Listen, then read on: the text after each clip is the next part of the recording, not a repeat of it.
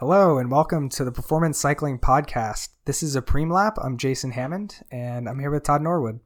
Hey, welcome to this Preem Lap episode. Today we're just going to have a quick review of a position statement paper that I recently reviewed.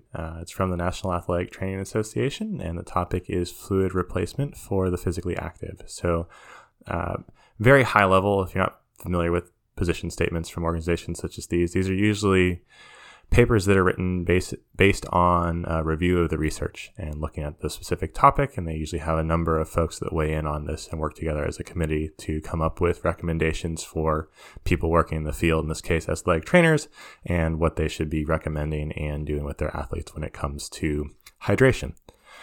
Typically it's not a population of individuals working with cyclists. Usually other like field sports is more common, but I think these principles do apply for cyclists. So at the highest level, if you just read the synopsis of the paper, you'd leave with sort of three recommendations. One is that the athletic trainers should be educating their athletes on the effects of hydration for performance. So that's what we're doing right now in this episode, is educating the athletes.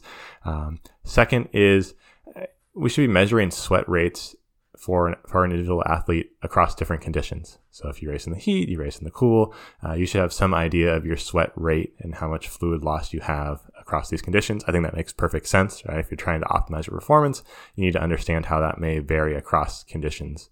And then the next recommendation that comes more or less directly out of that is that you should develop a personalized fluid replacement plan for a given athlete that's matched to the sweat rates so you can optimize performance. All seems reasonable. Yeah, I guess my initial question is, how do you measure sweat rate? So there are very scientific ways to do it, but I think the easiest way that's accessible to all of us is the bathroom scale before and after our ride. Okay, wearing the same amount of clothes. Yep, same clothes. Or hopefully not, because if you're still in your sweaty cycling clothes, that's not going to reflect the actual change, right? It's still on your clothes. And also then accounting for how much fluid you consume during your ride.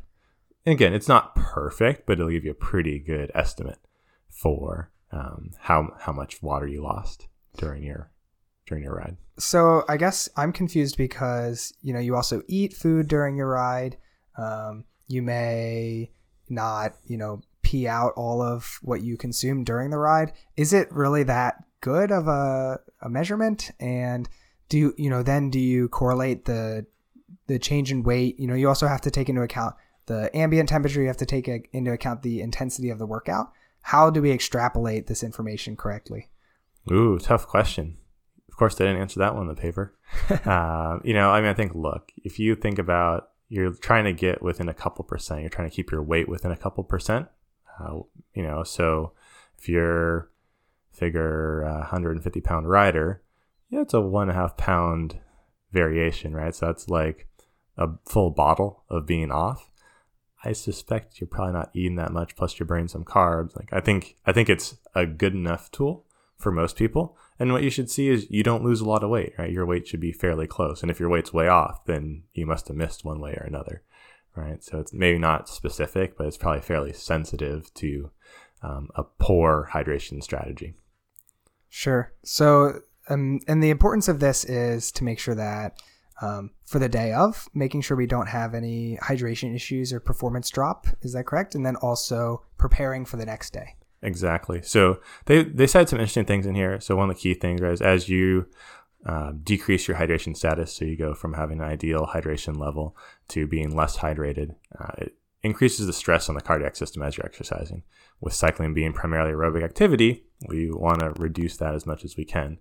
And in addition, there are studies that show with as little as a 2% loss in your body weight and fluid, you suffer decreases in performance in anaerobic and aerobic performance. So like these are things you're thinking of, right? You want to optimize your aerobic and anaerobic performance in an event so you can have your best result. Some other interesting things that I saw in this paper.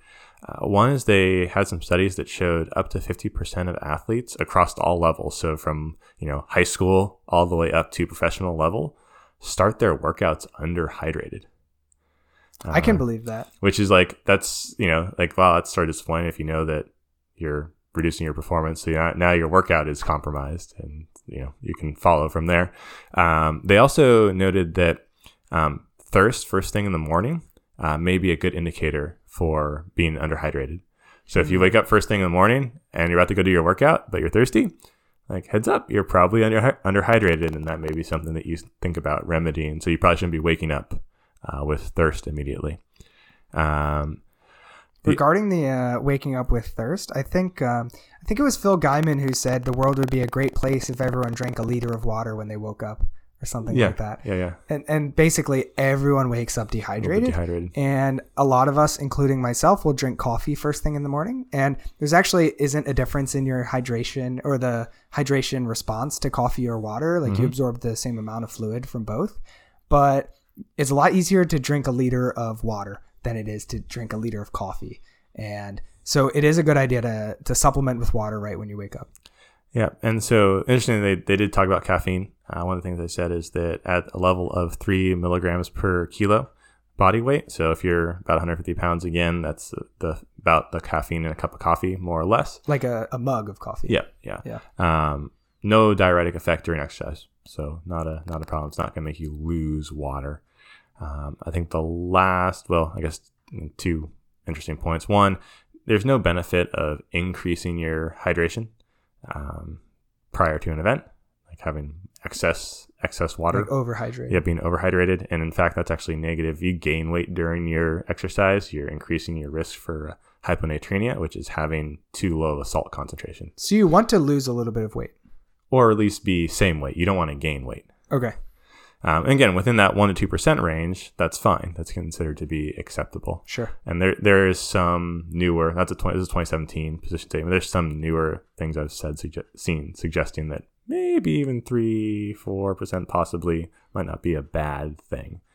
And then, last thing that I think hopefully we all know as cyclists is that in longer events, not just water, but water with carbohydrate and electrolytes mixed into the solution can actually improve your endurance performance and help with the hydration and maintain your hydration status. So, shocker, we all have sports drinks and gels and all these things that we consume while we're on the bike with that desire in mind to maximize our performance. My personal experience has been anything over 2 hours or anything particularly warm. Electrolyte drink is going to benefit you.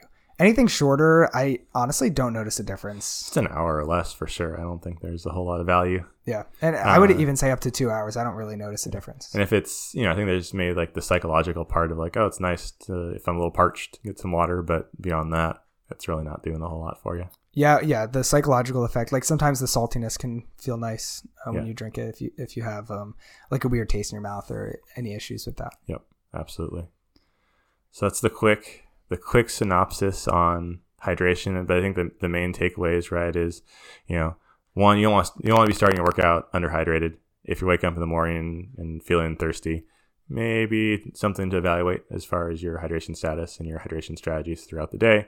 I think the other piece is have some idea of what your sweat rate is or what your fluid loss is over time in different environments.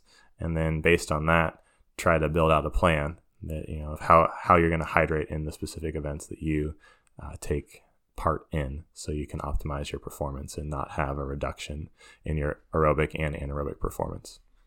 All right. Thanks, Todd. And until next time, go ride your bike.